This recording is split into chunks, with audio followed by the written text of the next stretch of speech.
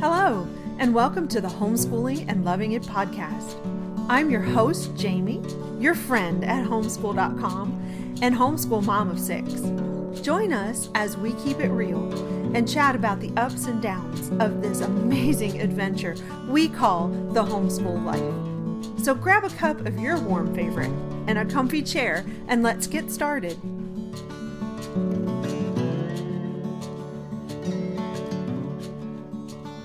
Hello, everyone. I'm Jamie with homeschool.com, and I want to welcome you to our Homeschooling and Loving It series. During this series, we'll be chatting with experienced homeschool parents and other experts on a variety of homeschooling and parenting topics. And we are doing this so that you, our listeners, our fellow homeschoolers can see that it is possible to homeschool and love it.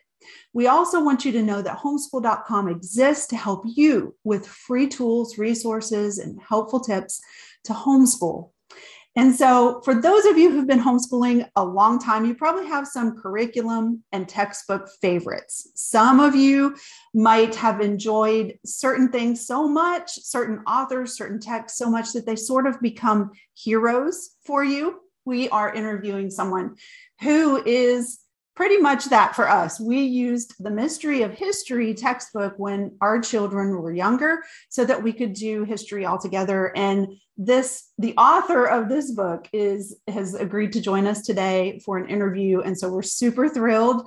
So glad that you could join us, Linda. Thank you, Jamie. It's an honor to be here. And I just wish our listeners knew that this wasn't easy either. We've had all sorts of issues trying to get together. So let's do this. Linda Hobar, I'm hoping, did I say that right? Yes. Hobar. Okay. The Mystery of History series is a project she'd worked on for how many years did it take you to write all of it? 17. Woo. And then a couple of more after that to get some second edition. So we're now all 4 in hardback. So almost 20 years. Wow. Definitely a labor of love. And so she's going to talk to us today about what the Mystery of History is and why history matters. And so I'm looking forward to that. And let me give you some background on Linda before we get into the nitty-gritty of our topic. So Linda was a native-born Texan, and she's now living in Tennessee. And Linda holds a Bachelor of Arts degree from Baylor University. Of course, that is one of the most well-known Texas universities. And it's there that she fell in love with world history. And through homeschooling her own children and through service as a missionary, she discovered a deep love for world history and that whole idea of where the famous and the infamous have left their mark in time. And so in the year 2000, she sensed that call to write the Mystery of History for her children, grandchildren, and for all of us, so that we might be able to know the mystery of God, in whom are hidden all the treasures of wisdom and knowledge, Colossians 2:3. So obviously our topic today is going to be about history. And we've had a lot of new homeschool families that feel frustrated with teaching certain subjects, maybe teaching multiple children. Some feel they can't make this topic interesting. Maybe they just feel stuck. I think that's another question that I've had a lot of recently. How can we make this exciting?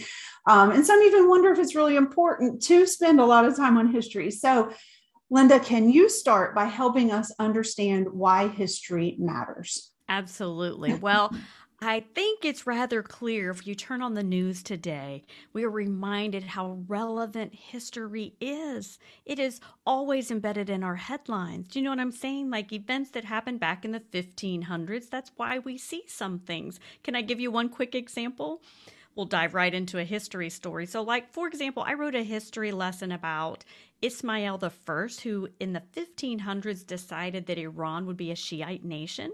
Well, it's for that reason that the Sunni nations that surround Iran aren't exactly on the same page. I think most of our listeners know that Islam is sorely divided between Shiites and Sunnis, all to say that a decision made by one man in the 1500s would influence our headlines even today. So that's just a quick example. So why history matters. It is just everywhere. And as the old adage goes, he who neglects history is destined to repeat it. And isn't that true? we see man go through these cycles.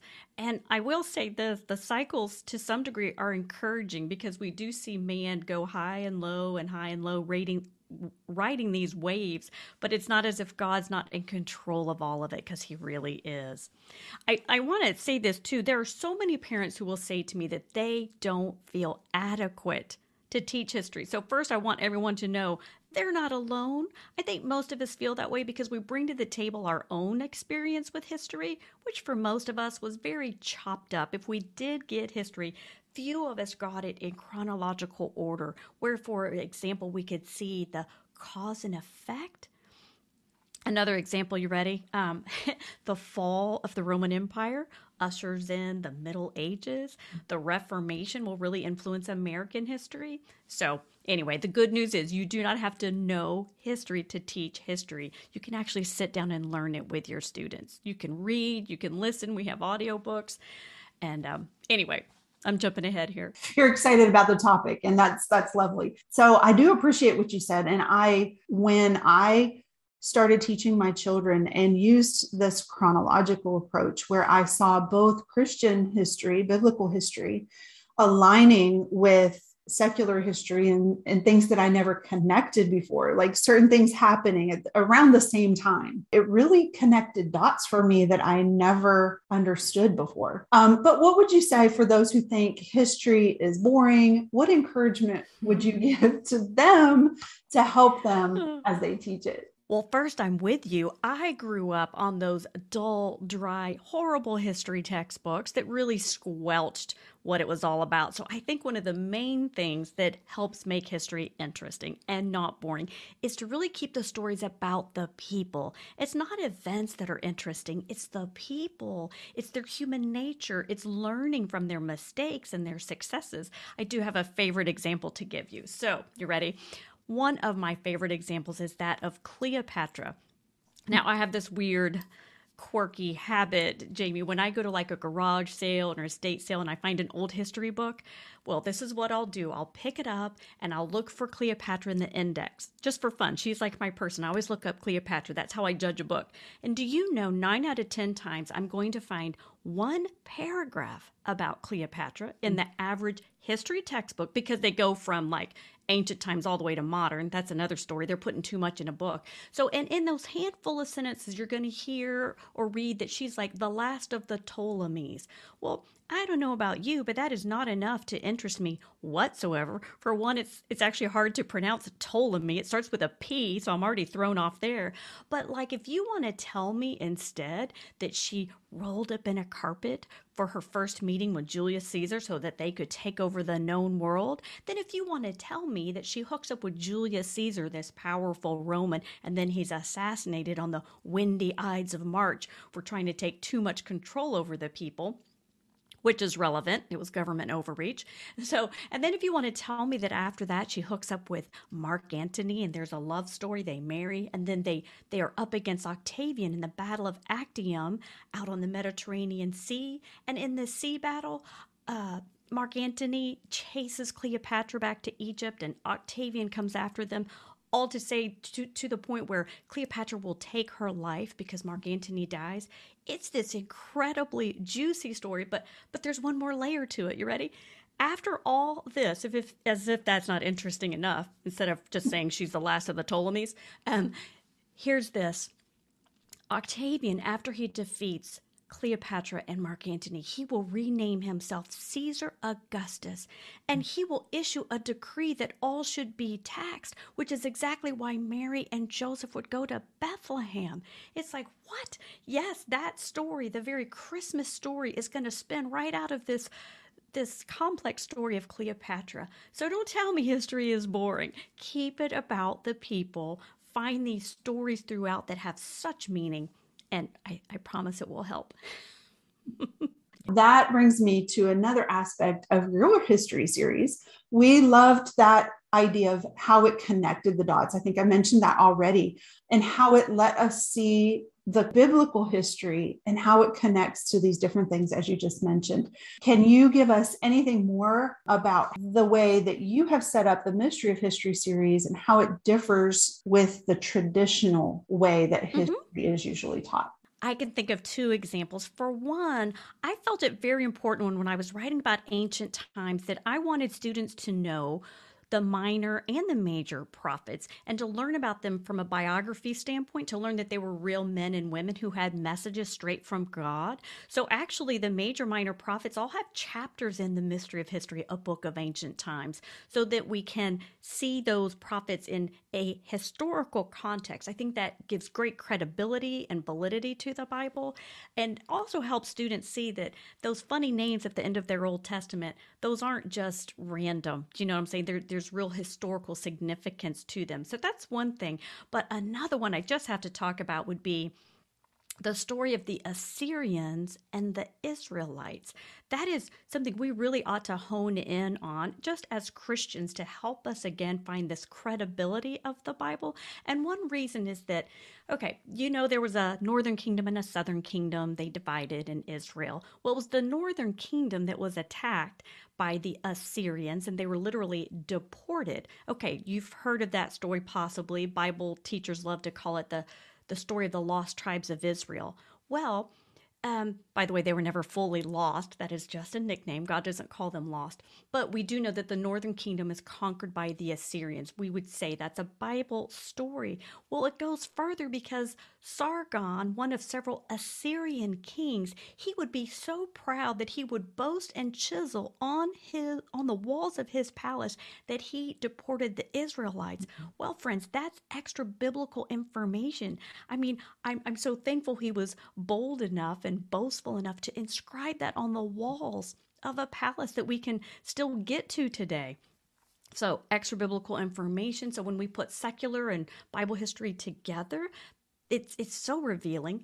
Can I give you another story? Yes, please. Yes, turning into a history lesson here. Oh my. But anyway, so another favorite story would be that of the Battle of Marathon. Most people have heard of a marathon, right? People still run marathons because of the distance between Athens and the plain of Marathon, where a man ran to tell, rejoice, we conquered. Well, the thing is, the defeat of Darius, who was a Persian king, he was defeated by the Greeks in the Battle of Marathon. But there's a little bit more to that story. Darius had a son that wanted to avenge his father's loss at the Battle of Marathon, and that son was named Xerxes. So he's another powerful Persian. By the way, Persia would be the nation of Iran today.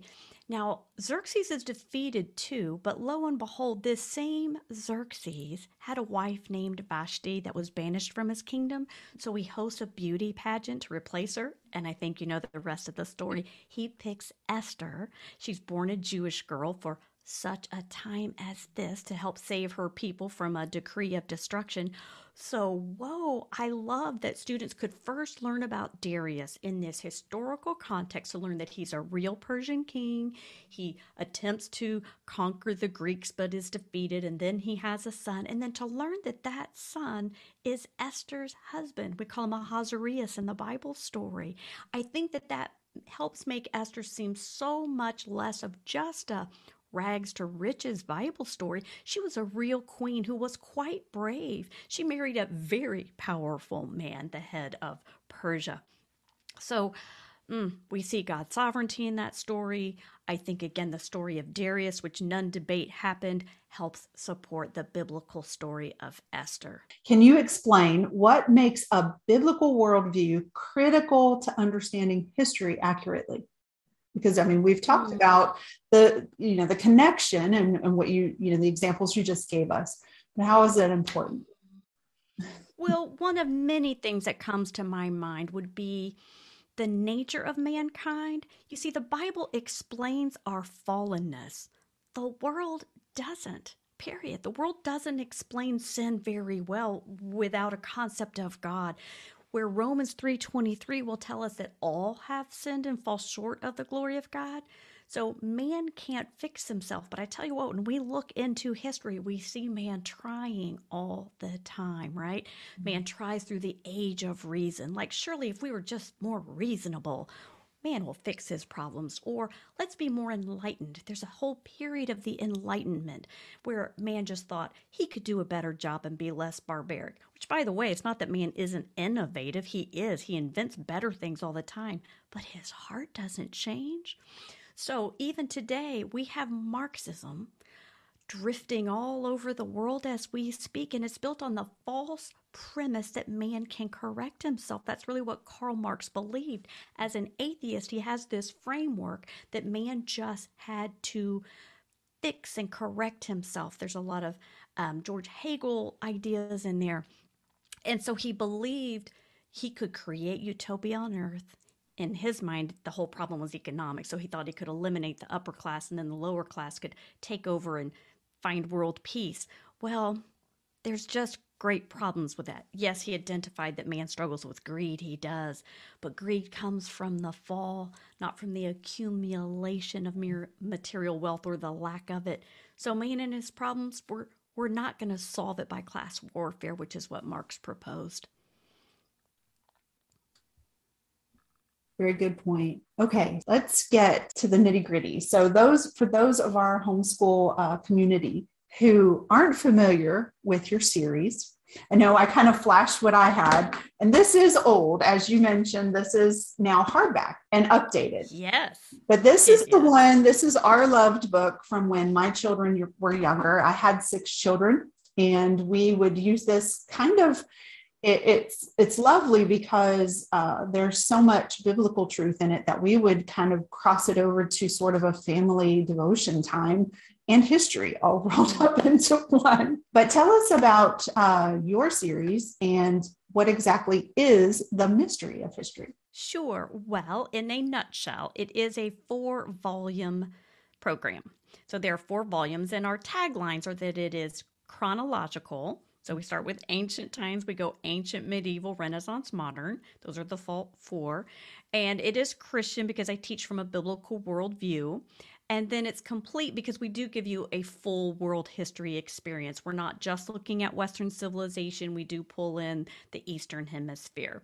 Now, about those 4 eras, they are important, I think, for us to grasp that it's just an easier way to kind of chunk out history. And I always encourage people, focus on one time period at a time. Remember when we were talking about trying to make history more interesting? Well, again, if you spend a whole year in ancient times, it'll be far more interesting than if you just take the average history book that puts all the history of the world into one volume. That's when we wind up with a lot of dates, events, and treaties, and less about the people. So it is important to focus in on those 4.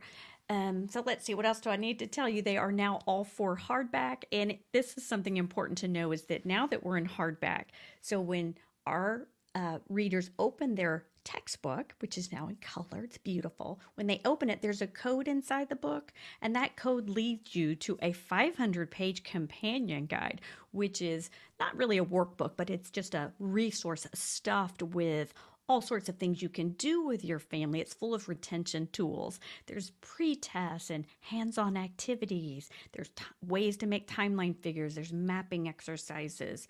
There's quizzes and tests and an extensive literature list. So we pack a lot into there. Well, I liked the fact that I could use it with many children. So that is a big question I get from a lot of homeschool moms who are seeking help. Like, I've got 5 kids. How can I simplify my life? Well, first thing I usually tell them is to try to teach Bible, history, science with all of them together at once. So I know your curriculum does well with this, which is why I chose it when I was younger. So can you dig into that a little bit? And I'd love to elaborate. And this is something that I'm sure the veterans have recognized, if they've called it this or not, but this is something good for new people to know, is generally speaking, there's 2 types of subjects. So one group of subjects are our stair-step subjects. Those are the subjects that really require mastery on one level to advance to the next level. Clearly, math is a concrete stair-step subject, right? You really have to learn how to add and subtract before you can multiply and divide. And grammar would also fit under that, foreign languages. Lots of our subjects are concrete. The schools are pretty good at pumping those out. But there are a host of other subjects that I would call living subjects that do not necessarily require mastery at one level to keep going. And world history is a living subject. Some of the earth sciences, I'd say Bible falls under that. And of course, I adore these subjects. I'm a free spirit, so I like them because you can just, they're endless, they're bottomless. A good example of that would be the Trojan War. Okay, let's take the Trojan War. A 4-year-old can sit and hear that story and be absolutely enraptured because there's a horse in it. All the men get in the horse and they're driven into the gates of the city and then they get out. So there's just a fantastic story there. I think an 11-year-old can love the story because they might go further with it. They're going to understand Helen, how she gets like captured and crosses the sea. And then an 84-year-old can love the story and take it to a different level. So no matter your age, no matter your interests, you can zoom in and zoom out of these living subjects constantly. And maybe you really want to become an expert of one area. And it's funny, I met a man once who was what I would call an expert on the Civil War. And he looked at me one time and he's like, I know this much of it. I'm like, but that's all you do is study that one thing. But what he meant is that you can't know all history because even as him being a Civil War expert, here he is knowing one story on one edge of one battle, but there's all the other perspectives of all the other people that are involved. So this is part of what makes history so endless. All to say, I hope as a homeschool family you recognize when you need to farm them out, and there are some subjects you really need to do that for. And hopefully once they're reading and can do some independent work, you can work with the little ones that still need more of your involvement. But by all means, when you're hitting living subjects, pull the family together. It's so much less wear and tear on the mom or the dad who's teaching because you can streamline, everyone can enjoy a subject. Like a history story together, and then you wind up kind of growing together too, because you're all on that medieval feast, or you're all on that lesson about Australia and talking it, or whatever it is. So yes, I personally really enjoy those living subjects. Absolutely. And I think one of the things that I got so excited about, because I'm hands-on, I love dabbling in art and painting and drawing, were kind of the extension activities that we could do with some of the lessons where we would maybe make a clay pot. Or I remember when the kids and I were studying the history of the Revolutionary War period in America, we made beeswax candles together, just little things, or corn husk dolls. We did that as well. So little fun things. And then at the end of units, we would have like a meal that aligned the feast.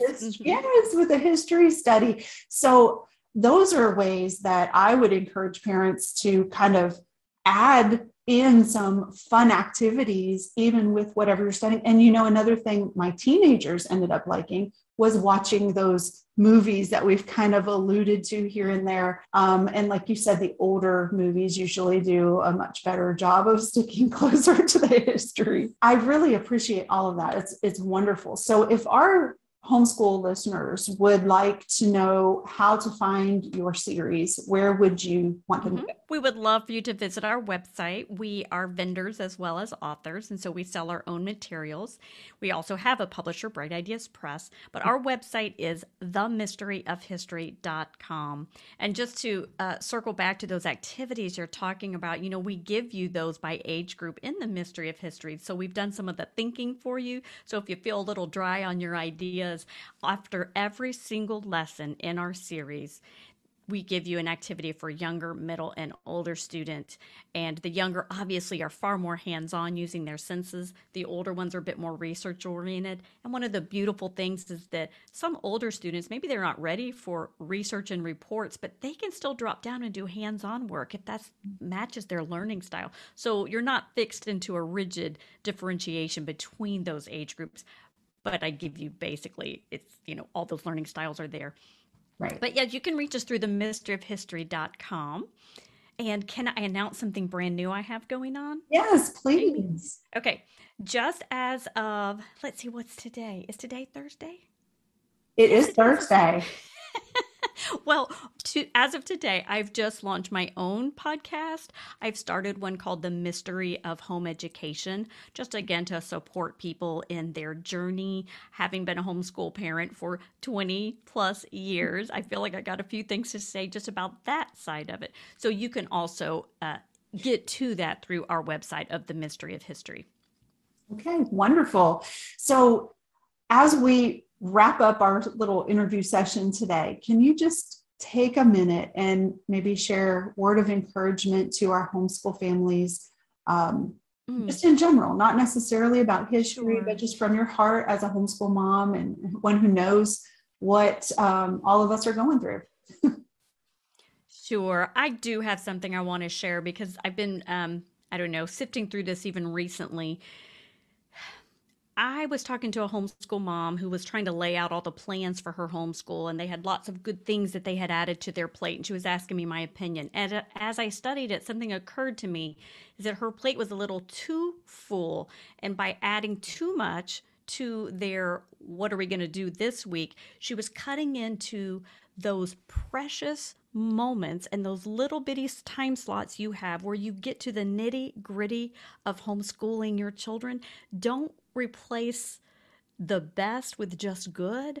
Don't forget that those little bitty sessions, that moment that you're sitting next to them talking about earthworms or digging for them in the backyard, don't neglect how valuable that is, because you're working on communication skills, you're working on relationship, you're valuing who that student is and his giftedness.